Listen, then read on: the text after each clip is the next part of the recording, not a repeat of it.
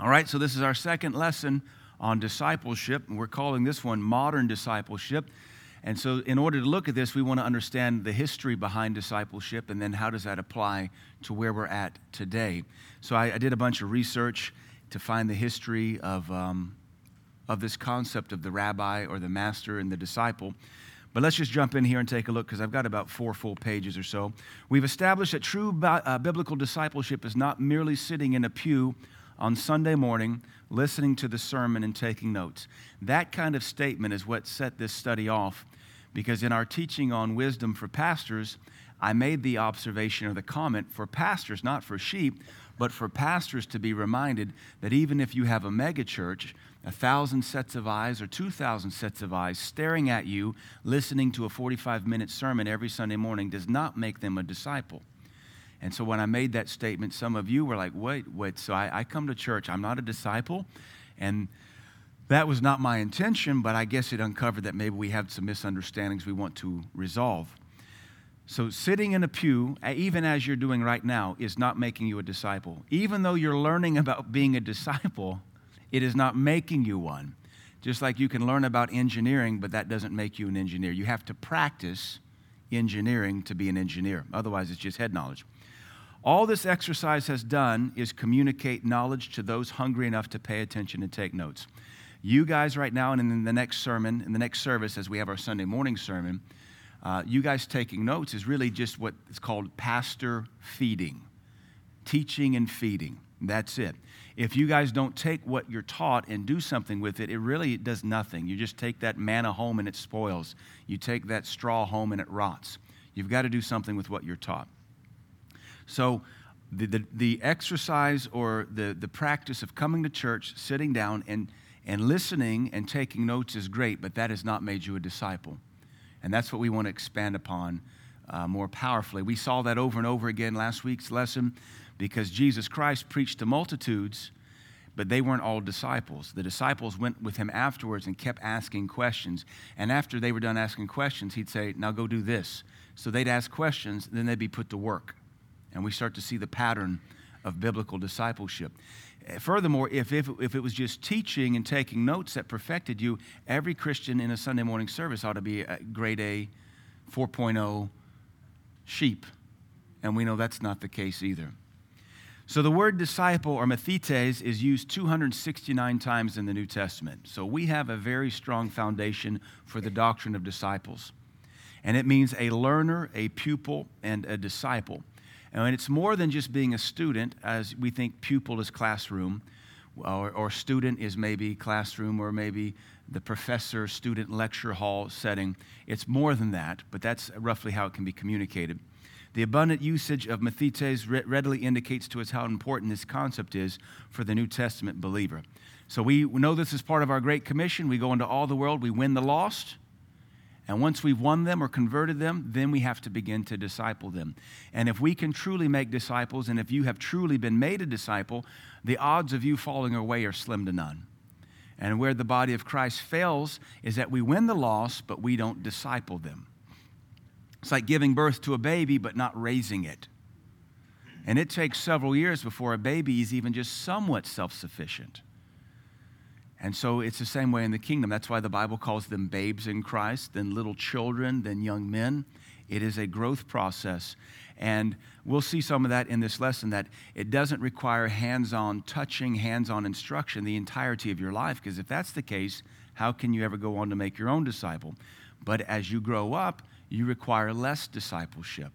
You can tell that you need more by how readily you fall apart, how unfaithful you are to church, how often you have to have your spiritual diaper changed. Are you able to prepare your own meal? Can you encourage yourself in your own faith yet? If not, you still need heavy discipleship. And so that's kind of, hopefully we'll see how this looks and what this needs to be. The history of discipleship. Let's just read this. I may stop and add a few things. Throughout ancient Greek history, disciples and teachers/masters. Now we said this is different than kurios, which is lord or property owner or possessor of people, though in our English the word master is also applied to the slave owner. This is master as in master of education, master of philosophy, the master of a certain sect of education and knowledge. The disciple-master relationship was one unit. One could not exist without the other. If you don't have any pupils, you're not a master. And if you don't have a master, you're not a pupil. The biblical teacher-disciple unit is modeled after the same pattern and involves far more than the traditional classroom student experience. And I say that so that we don't hear teacher-student and think reading, writing, arithmetic. We don't think going to the classroom, having Mrs. Henderson for all 5 periods and taking her an apple every Friday to try to win her approval. That's not what this relationship is expounding upon. It's more than just coming and doing homework.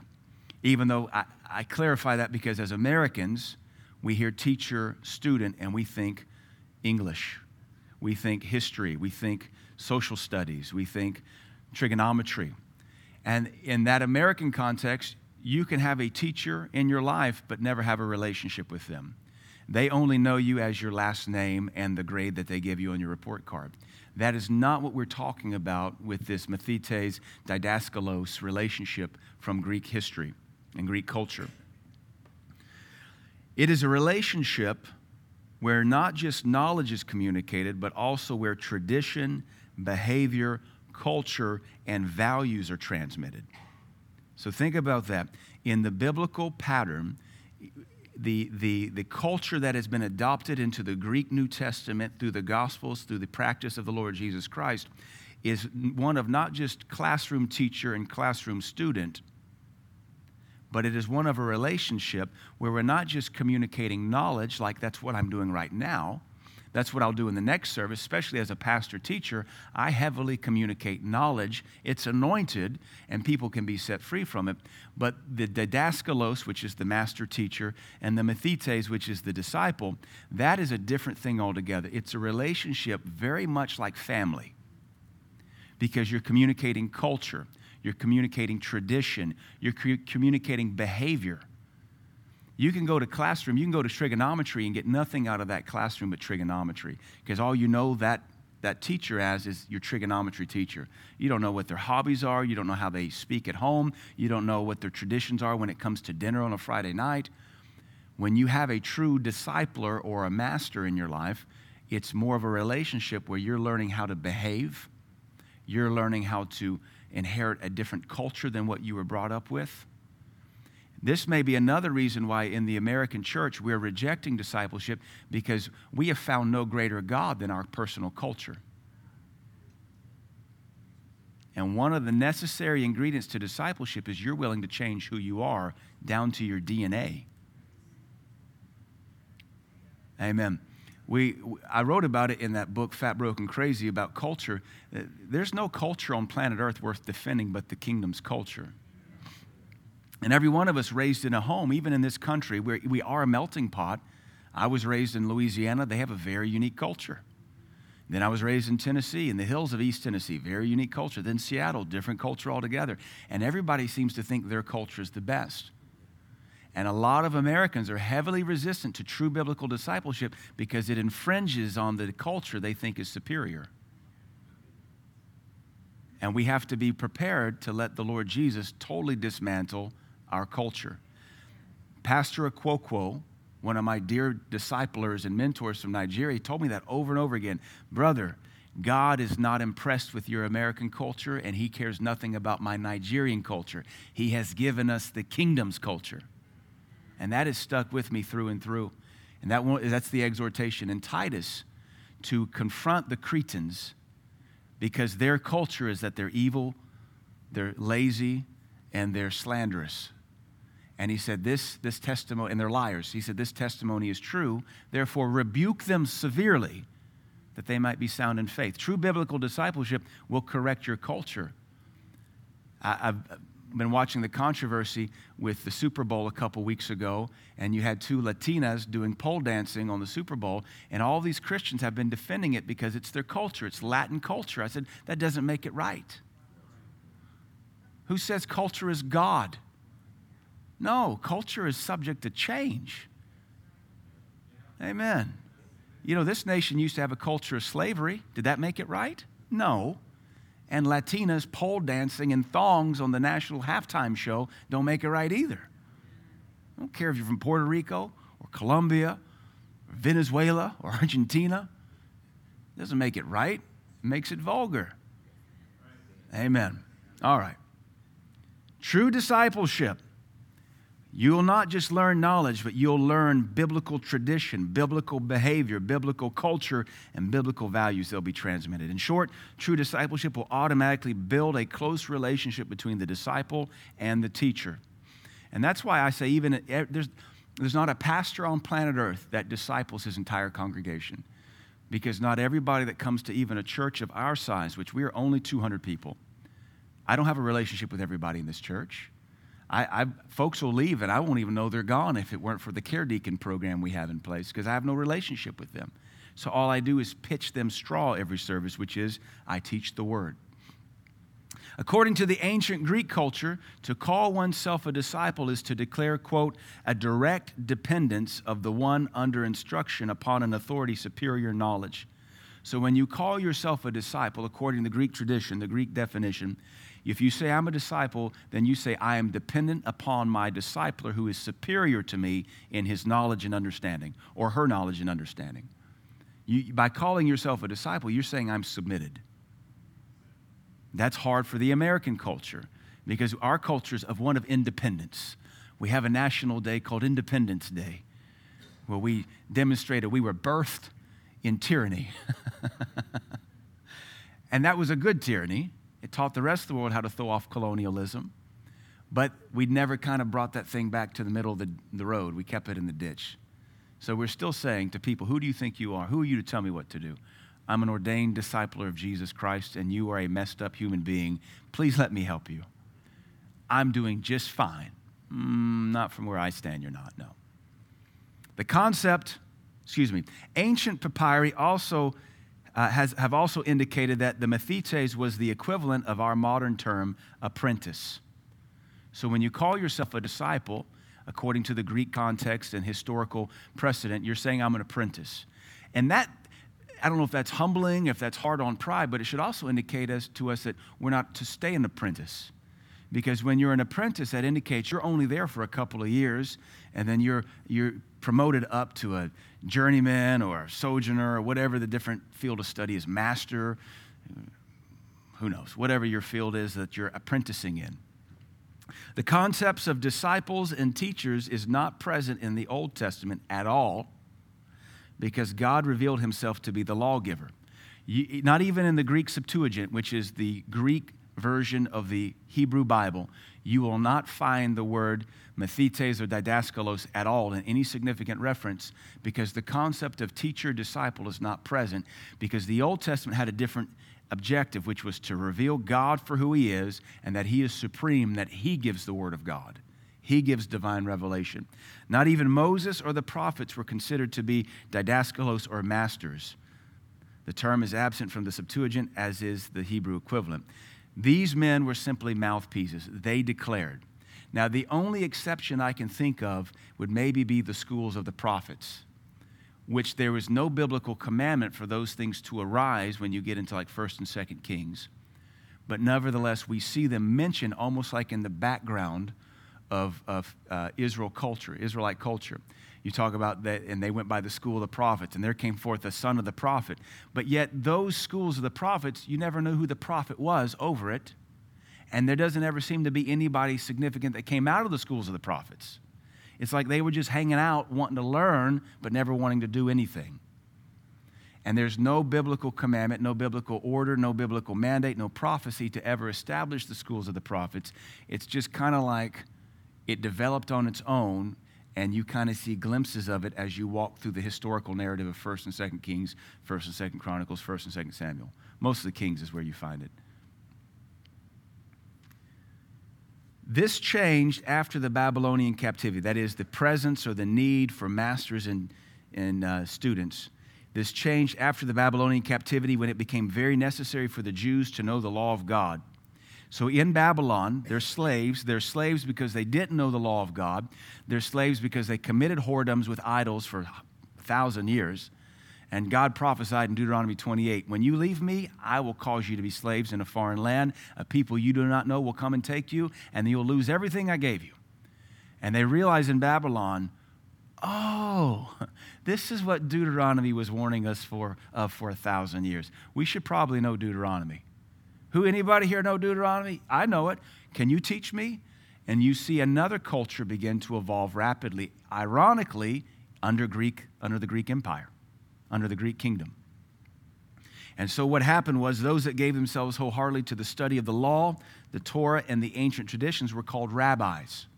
This developed in Babylon or Persia. Those who studied under them were called the Talmud, or disciples. You have the Talmud, then you have the Talmud. The Talmud devoted himself to his rabbi not only to learn, but also to serve. And that was a critical adjustment. These were not just like the sons of the prophets who just wanted to hang around a prophet. These people actually served their rabbi. And we see that's developing in Babylonian captivity, but that's exactly the pattern we see when Jesus Christ is born into the earth and he becomes known as the rabbi, the master. Discipleship for them was not just learning, it was following and imitating. And this is where we fail in America as well. We don't want to imitate anybody but our favorite social media influencer. Why would you monkey see, monkey do? Why would you want to be like anybody in the media? Why would you want to be like any sports star? Why would you want to be like anybody who the world thinks is great? Speaking of Pastor Okwokwo, we were having dinner when Pastor Okwokwo's in heaven now, but we were having dinner at a restaurant that doesn't exist here anymore, Rafferty's, the day Michael Jackson overdosed on fentanyl or whatever. And we walked in and it was on the news. And the whole of the world was mourning for this pedophile called Michael Jackson because he could sing and moonwalk. And I remember looking up at him and I said, Pastor Okwokwo, I don't know why the world loved that man. He was a pedophile. And Pastor Okwokwo didn't even pay any attention to the TV. He said, son, he always called me brother, even though he's old enough to be my dad. He said, the world loves their own. And that's all he would say about Michael Jackson and the world mourning a pedophile who could moonwalk. Why would we want to be like anybody the world praises? Why would we not want to be like people God praises? Why would we not want to lower our guard, lower our defense mechanism, lower our pride, and be like those God honors and God promotes? You see how messed up we've gotten. We want to be like the world. We want to idolize the world and become like them, but we don't want to look into the church, to those that God promotes, that God is using, that have laid down their life, that have suffered loss and injury for the gospel of Christ. We want to be like those going to hell. We want to look like them, talk like them, strut like them, move like them. And it's blasphemous, honestly. Discipleship was not just learning, it was also following and imitating. The imitation was not mere impersonation or mimicry. It was an imitation coming from a changed heart. In Acts, after the resurrection of Christ, they could look at Peter and John, and they could tell by the way they carried themselves at that tribunal, these men had been with that rabbi from Nazareth. It wasn't because they had beards. It wasn't because they wore the same kind of tunic. It's because they had adopted his lifestyle and they were representatives of Christ. True discipleship reproduces itself, the result being that true disciples imitate their disciples' doctrine, their disciples' behavior, their disciples' lifestyle, and even their disciples' suffering. And we don't often like that. If you're going to preach like a hard preacher, you're going to get the persecution of a hard preacher. If you're a soft, encouraging, donut-serving, and blinking, winking, nodding, seeker-friendly, limp-wristed preacher, you'll have crowds like that ding-a-ling. And maybe that's what you're going for. Amen. Disciples everywhere. Every human being has been discipled by someone at some point in their life. Whether it be a sports college, that should be coach. A sports coach discipling in the arena of sports, or a voice coach or a martial arts instructor, even a professor, even a teacher. I had teachers in my life that really influenced me. that I really enjoyed their classes. I really enjoyed their perspective. I really enjoyed what they taught. I probably, even through my college years, I probably can think of something that was said to me from every one of my professors that I still think about and learn something from. We've all been discipled. In fact, our life is the totality of folks we have sat under. You just got to make sure it's the right influence. We are the totality of the discipleship that has taken place in our life. We all live out a mimicry we've learned somewhere in our past. Whether it's we dress like our favorite sports star did, or we like to drive what we saw a favorite movie star drive. I used to want a BMW because there was a really cool European movie that had a really cool BMW, and I just liked the way it looked driving through the streets of Rome. I'm not a BMW guy, but I really liked that movie, and I thought I could look just as cool speeding down cobblestone streets in Cookeville. But first we need cobblestone streets in Cookeville. In the times of Christ, everybody was eager to be discipled. We don't have that much anymore. Honestly, most pastors will tell you, especially in the South, most sheep don't want to be discipled. Most sheep want to disciple the pastor. I could tell you horror stories. I have pastor friends that just looked at their congregation and said, I quit. And they just walked away because of how poorly they were treated by stupid sheep. We don't live like we should. Now, maybe you guys want to be discipled, maybe other churches are, but honestly, in the South, this culture has arisen where, no, we have a man we hire, we boss him around, he's called the preacher, we're discipling him. We just about got our preacher where we want him. Like, may lightning strike your church. Just burn that little country thing to the ground. Hopefully hits the propane tank and there's nothing but splinters left. Because that's the mindset of that poverty mindset. That's that, no, he's our disciple. We just about gets him where we want him. No, that's not how this thing works. But in the times of Christ, even the Pharisees wanted to be discipled. The Pharisees had disciples. The Pharisees considered themselves to be the disciples of Moses. John the Baptist had disciples. Jesus had his 12 disciples, then 70, and then 120 at Pentecost. We pointed that out last week. Jesus was only successful in raising up 120 disciples in 3.5 years. And I am no better than my master. Now, hopefully, the things that he did, I can do, and greater still. Maybe I can get to heaven with more than 120, but if you take that interpretation, I think Christ went to heaven and left only 120. 3.5 years of unprecedented power in the earth, greatest testimony and revival ever, and all it produced was 120, because few be they that enter therein. That's sobering. This means that out of all those, there are only 120 folks hungry enough for God himself. Not hungry for miracles, not hungry for fishes and loaves, not hungry for having their dead raised. Everybody's hungry for that. Hungry just for God. And only 120. Corinth had factitious infighting over who was better based upon their discipleship pedigree. I am of Paul, and I am of Apollos, they fought. Everybody wanted to be discipled. Years ago, when the Word of Faith revival was rolling, folks would brag about whether they were of Copeland or Hagen. I'm of Copeland's camp. I am of Hagen's camp. And I remember Pastor Vaughn said, I'm of both camps. I'm a Copeland-Hagen. I'm of the flavor of Copeland-Hagen, which, if you say it fast enough, sounds like dip. Chewless tobacco, Copenhagen. He said, I'm of both. I'm Copeland-Hagen. It is abundantly evident that Paul had numerous disciples: Silas, Timothy, Titus, Erastus, Epaphroditus, John Mark, Aquila and Priscilla, to name a few. Tychicus is another one. These were his disciples. And I've taught in times past and still full-heartedly believe it. If you were to meet these people, you would be able to smell Paul on them. You'd be able to tell by their teaching style. You sat at the feet of Paul. Paul said, I sat at the feet of Gamaliel. So even Paul had a discipler when he was a Pharisee, or a mentor.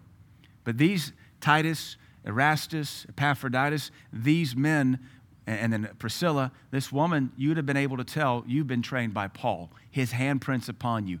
His style is upon you. His demeanor is upon you. His fire, his passion is upon you. And yet we know Peter and Paul had different flavors. Paul had the grace for the Gentiles. Peter had the grace for the Hebrews. They had different teaching styles, different demeanors. Their epistles are written differently. Peter's disciples would have had his flavor on them. We're living in a day where we don't want to take on anybody's flavor because I just got to be me. Individuality reigns supreme. I wished upon a star and I commanded God to bless it, and who are you to tell me it's wrong? My culture is supreme. You sound like a pagan.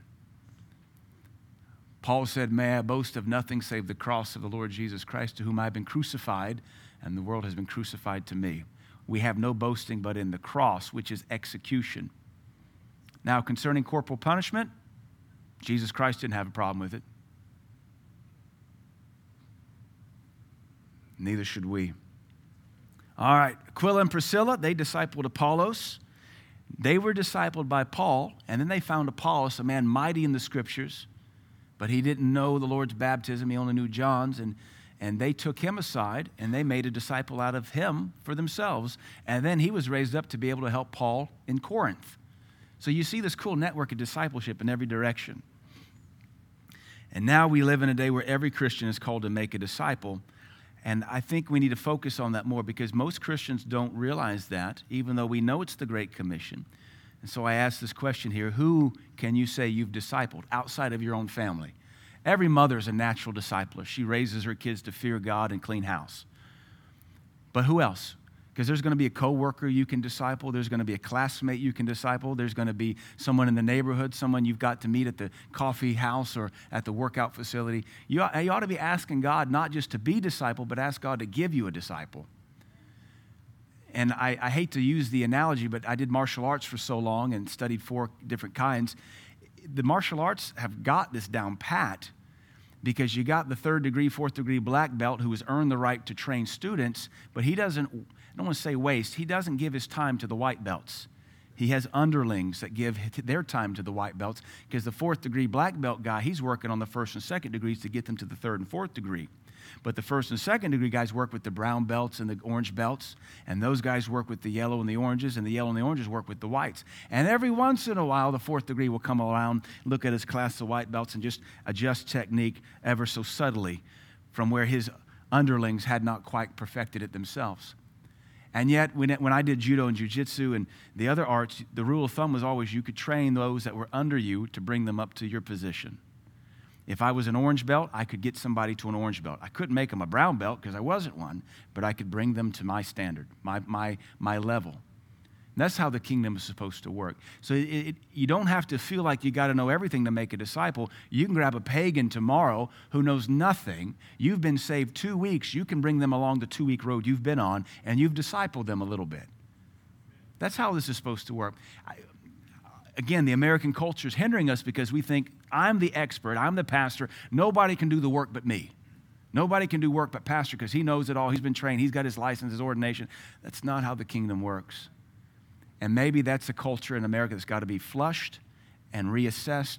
That becomes our entertainment, our spectator, our idolatrous superstardom culture where if they're standing behind a pulpit and we're looking at them, they must be qualified to do all the work, and I cannot do all the work. No pastor can.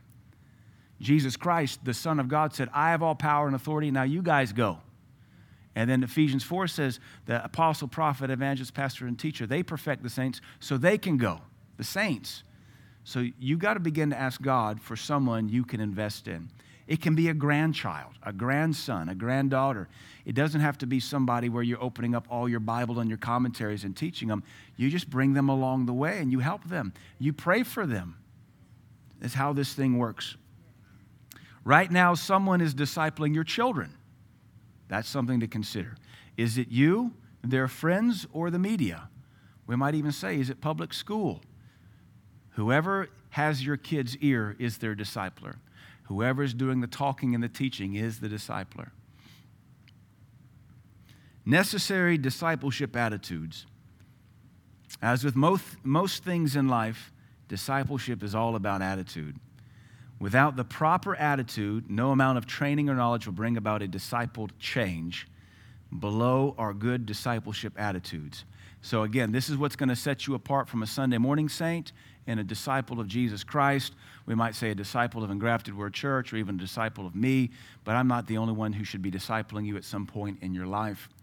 Here's what we all need to have as a disciple of Jesus Christ. This goes to me as a pastor, who I am not actively discipled anymore, though Dr. Barclay is my pastor and I have other mentors in the faith I look up to, but they don't call and check on me every day. So this is stuff that even the most mature saint has to have. Number one, you got to have heart. Heart for discipleship. If you don't have heart for discipleship, all you'll ever collect is knowledge. And knowledge is easily collected. You can get it off of the Google. That heart has one simple mantra: I want what they have.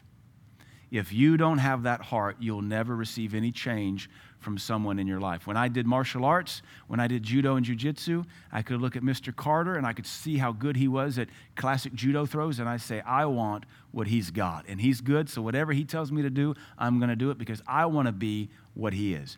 Now, he was a practicing Buddhist Catholic, which I have no idea what that was. I didn't want that. I just wanted the stand-up judo skills he had. So in that arena, I would submit to anything you told me to do. When it came to doctrine, I don't care about Confucius, Buddhist, Catholicism. I just want to learn how to throw people.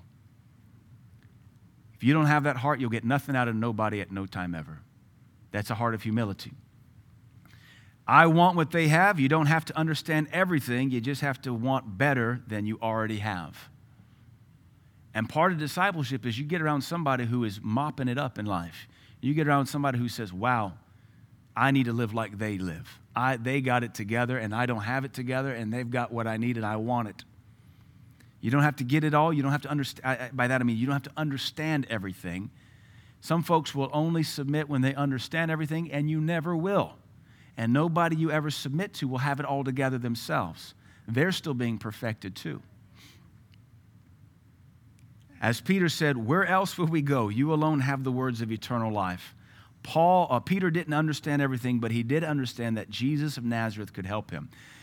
The Lord had that's from John chapter 6. Jesus had just got done preaching this really weird message about eating his flesh and drinking his blood. And it freaked out everybody, and every disciple, they were called disciples in John 6, every disciple left him but the 12. It was a controversial message. Nobody bothered to ask him what he meant by it. What a bunch of idiots. And even when he did kind of explain, the flesh profiteth nothing. It is the spirit that quickeneth. Except you eat my flesh and drink my blood, you have no part of me. They didn't even bother to hang around to ask for the interpretation. They just abandoned him. And Peter's left there going, I still don't understand what he just said. Are you going to leave me now, Pete? And Peter says, where else would we go? Barring this one message, everything you've done so far has been pretty good. But those disciples that abandon him are just like your typical Sunday morning only Christian. Will see miracles, signs, and wonders, but leave over one misunderstood sermon. What a bunch of shallow people. At least ask the question. You don't have to get it all. You don't have to understand it all, but you just got to want better than what you already are. Number 2, you got to have hunger for change. Real disciples want to be different. They're smart enough to realize I stink at life. I am no good at success, and this person is. If you're happy being the same, you will never seek out change. Hunger for change may be the most necessary attitude of all. Hunger will allow you to endure the harder aspects of discipleship like correction, rebuke, and inconvenience, because honestly, discipleship will involve correction. It will involve rebuke. It will involve inconvenience. It will involve disagreement, but when you're hungry, you don't care. When you're hungry, you'll pick that fly out of your soup and keep on eating. When you're hungry, if something weird lands in your latte or something lands in your milkshake, you'll fish it out with your finger, flick it off, and just go back to eating it. Amen. I mean, if you're hungry, you get to the bottom of your McDonald's milkshake and there's a cockroach, you'll say, praise the Lord, because he's in the milkshake cup and not in my stomach. You'll look for the positive side of it. When you're full, you'll throw a temper tantrum at McDonald's and say, I want to own half of this store now because there's a cockroach in my milkshake. Hungry for change. Number 3, you got to have humility. This is a necessary discipleship attitude. Every man thinks they're right. Each man thinks they're right in their own eyes. I know that I can perceive it on a regular basis when I preach and I pick up that I've offended you, or you're sitting there in your little stubborn heart going, I disagree with this. Okay. Keep disagreeing. See how that works out for you. Why do you think I said it? Because I said it last service. It rubbed you raw, and you came back with the same attitude but worse. I'm going to say it again. Amen. Humility. Be up for being wrong. I mean, would everybody admit they're wrong somewhere? We are. It just isn't where you think you're wrong. Because if you know you're wrong, you make the changes on your own. But you're going to be wrong in places you don't think you're wrong, which is why you got to have somebody to point it out. And you got to be open and honest and say, hey, I'm up for being wrong. Just show me. The worst thing you could ever do is silence your critics when most of your critics are people that love you. You have to be open for seeing something from a different perspective than how maybe you were raised or how you were trained or what you're used to. Because if you didn't know, the world and the gospel and the kingdom is a lot bigger than how you were raised. Every one of us was raised in a microcosm, whether it was the microcosm of Texas or Cookeville or Africa. Everybody was raised in a microcosm with a sliver of a perspective on life. And when all you can ever see is through the sliver, you think that's the entirety of the world at hand. And you have to have that door open so you can see, well, there's a lot wider perspective in this direction, and that direction, and that direction, and that direction. And then if you go 5 miles, it changes again. It takes humility to allow your life to be realigned to someone else's. Now, again, you shouldn't submit to everybody, but if God assigns you, you have to trust God. Amen. And if God assigns you, then you can trust that wherever there's friction between where you're assigned, that friction needs to be evaluated to see where you're wrong. Because if you didn't have that friction anywhere else in life and God has brought you someplace, whether it's our church or wherever you're from or under a disciple or a mentor, and being under them and it's an assigned position by God, it's producing friction, and this is the first time you've ever had friction there, you should stop and evaluate it. Maybe God's having mercy on you, giving you another opportunity to get this thing polished. You have to be humble enough to have your life realigned with someone else in that arena. Nobody can perfect you in every area. And we'll get to that here in a second if I can keep going. I got to go fast. By submitting to a discipler, you allow them to become a template that your life gets cut out to fit. Like the cookie cutter, the cookie template. You got this big ball of dough you've rolled out, and you submit to the gingerbread. What's that called? Louder? Well, yeah, but the template, Cookie cutter, thank you. You submit. You're like, I'm just a ball of dough. And I submit to the apostle gingerbread. And by submitting to the apostle gingerbread, you allow him or her to come and just slam down on your life and take away all the excess that's not necessary. And now you actually look like something. You represent something. You observable. People can recognize the imprint of something in your life. And that's what we need to be able to submit to. Be cut out to fit a template you've never had before. Thank you. They become your pattern, that discipler, not the standard. Disciplers are not the standard. We make that distinction. Jesus is the standard, but disciplers are living reflections of the standard. We're still being honed ourselves. We always will be. So you got to be humble. Trust, you got to trust that discipler. If God assigned them, you can trust them. You have to trust the person you're submitting your life to. You must trust their knowledge, their ethics, their character, and their track record. Never submit to somebody who doesn't have a track record. Holy smokes. I mean, we got fly-by-nights. You can get your ordination online for $15 now and start a church across the street and register with Michael's laughing. It's like that way in Africa, man. You just throw up a PA system, preach Malachi 3:10, and make some money. That's all over the world. What's your proven track record? Who's your father in the faith? Who's your mentor? Who's your pastor? Who's your discipler? You trust their proven track record. If there's no track record, they're not ordained of God. And you have to have a contempt for excuses. If you're going to be discipled, you can't make excuses. Excuses shortcut discipleship. The Bible reminds us that the blessing is in doing the word. The blessing comes through doing the word, not excusing ourselves from it. So this is the most important stuff I got to go through quick. Discipleship is staged, that is, it has multiple stages, it's multi-mentored, and it's seasonal. And this is where I think I'm going to help some of us who had more deeper questions. Discipleship is not meant to be every day for the rest of your life. If that's the case, you may be the equivalent of someone on life support, someone with special needs, someone in hospice care. If you got to be cared for every day the rest of your life, you have not matured. There's something wrong. If that were the case, how could the Lord expect Christians to make disciples? If we got to be discipled every day the rest of our life, how will I ever be able to go make one when I'm still being one? It's evident from the Great Commission that at some point, Christians are expected to graduate beyond needing regular hands-on training and move on to helping others in the same process. Consider these Bible statistics or biblical facts. Staged, Jesus only discipled the 12 disciples for 3.5 years. That was their stage of discipleship. Then he had 70 and 120 that were discipled for less than 3.5 years. The 12 disciples became the 12 apostles and were promoted to leading the early church in Acts 1. Once promoted to apostleship, they began making their own disciples and administering the early church. Spending time with Jesus for 3.5 years was a stage in their life. But after 3.5 years, they were entrusted to be the foundation of the church. It didn't take 20 years. And this is a concept we've taught for about a decade around here. It only takes 3.5 years to mature. Jesus took salty fishermen, dirty politicians, and tax collectors, and he made apostles of the Lamb out of them in 3.5 years. It does not take long to mature in Christ if you want to. If you don't want to, you can be born again 60 years and still be an immature, fearful, insecure babe. It's totally up to you. Discipleship is also multi-mentored. You don't just have one discipler your whole life.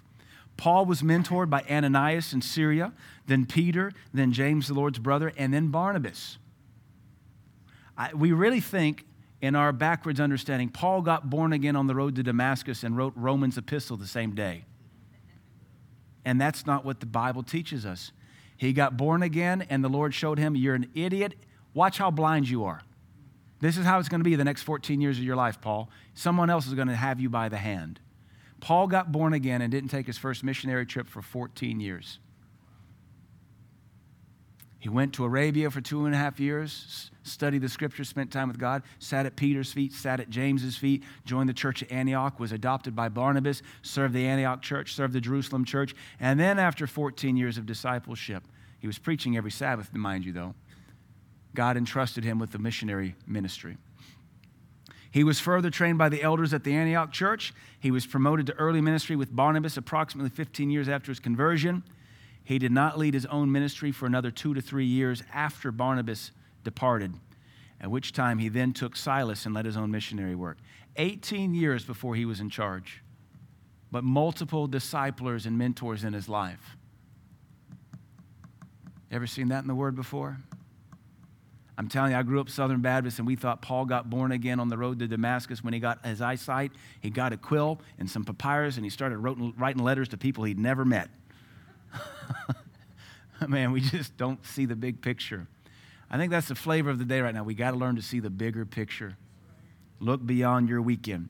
Multi-mentored or staged, Timothy was probably converted to Christianity under Paul's ministry during his extensive work in Lystra and Derbe in Acts chapter 14.